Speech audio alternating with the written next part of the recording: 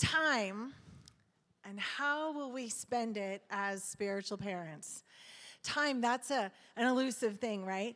I was thinking of it in terms of parenting, and I feel like as families and as parents, we are obsessed with documenting our children's lives. Especially on social media, I was just talking to a grandparent who said, we took more pictures of my granddaughter today than there are a total of pictures of my childhood.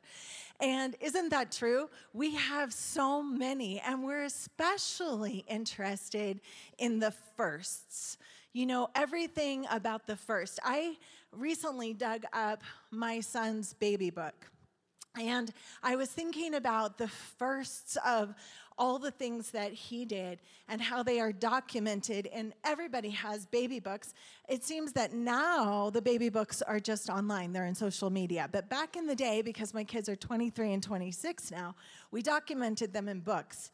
And I was looking through the different ones that the first tooth, right? The first smile, the first word, which of course was mama, the first haircut. In fact, I have here in this envelope pictures of my son's first haircut.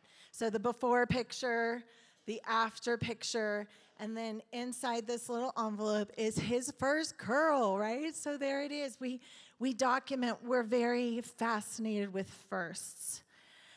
But as I look through this entire baby book with the chronology of his life and the life of my daughter, I noted that I never documented one of their lasts.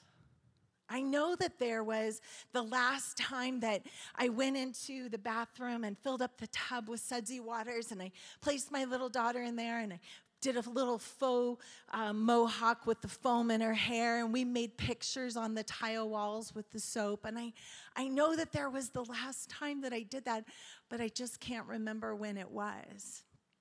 And I remember that there was a last time when I took my son and I placed him in his bed and I tucked the covers around his body just the way that he liked.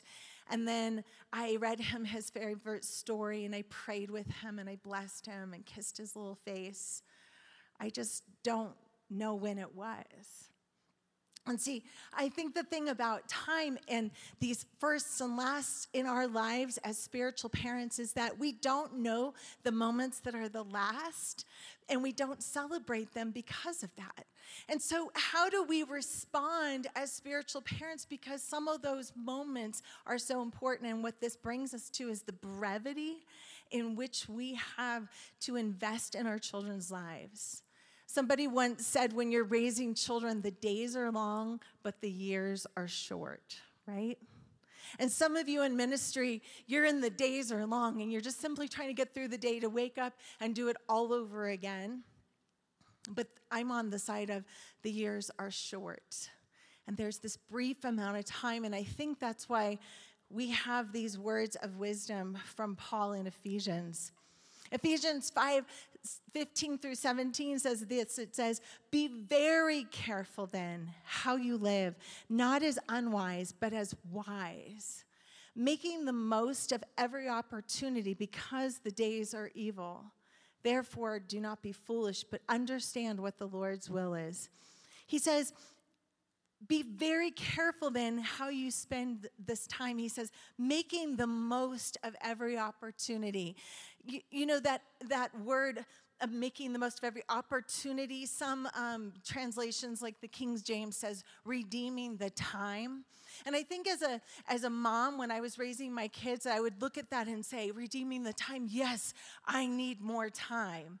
Because that's the thing that feels so elusive to us in ministry and raising children, is if I just had a couple more hours, if I just had a few more minutes, if there was just an extra day in this week before Sunday came.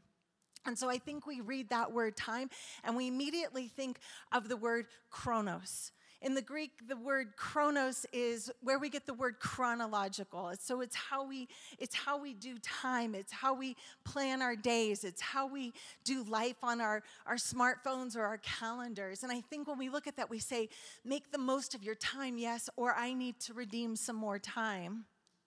And isn't it interesting that the word Kronos is also the name for a mythical god who ate his children? And while that's disgusting, it's kind of the God in which we serve in this day and age is Kronos, and it gobbles us up. And there's never enough of it. And if you give it more, it'll still gobble it up, and it's insatiable. And yet that's not the word that Paul used. He didn't use the word Kronos. He used the word Kairos. And Kairos is a word that means an opportune time or moment. It's something that's seasonably ripe. So if you were to go to the vineyards in California right now, of the grapes hanging on the vines, they are seasonably ripe. They are about ready to just drop in all of their fullness and juiciness. A woman who is 9 months pregnant, 9 months, 2 weeks pregnant, she is in a kairos moment, right? This is a seasonably ripe moment. And these are the moments that Paul says to be wise stewards of. He says to look at those moments that are seasonably ripe, those opportune moments. And he says those are the ones that you are to redeem because we live in an evil world, and to be careful about noting them. He says that's how you're wise. And as spiritual parents, I guess I look at that and I say, how do we know? How do we know the difference between we're just simply going through Kronos or this is a Kairos moment? I remember one such time I was raising my daughter when she was about 16 years old, and she was in a public high school, and the world was really enticing her, and she was making poor decisions, and she was kind of following the way of the world. And one night my husband and I were gone, and she'd asked to have a couple friends over. And so we said it was okay if she had maybe 2 friends over and had some pieces and locked the door. But when the police called us,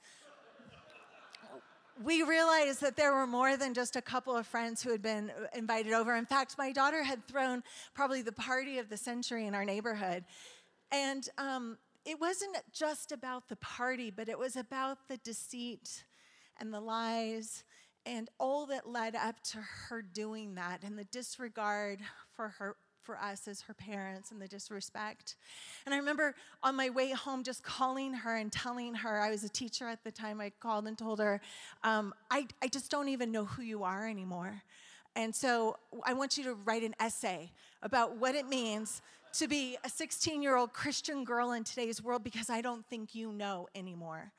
And when I got home, the only thing that separated me from her was her door with this essay that she had written about what a 16-year-old Christian girl was. And it was beautiful. It was everything out of Ephesians chapter 1 that talked about her identity in Christ and who she was in him, and how to depend on the Holy Spirit, and how to walk away from the things of the world. And I sat there just stunned, because if she knew what it was in her little heart and mind, but she wasn't living it, then what was the problem? And I felt like the Holy Spirit was whispering to me, don't miss it. Don't miss this moment.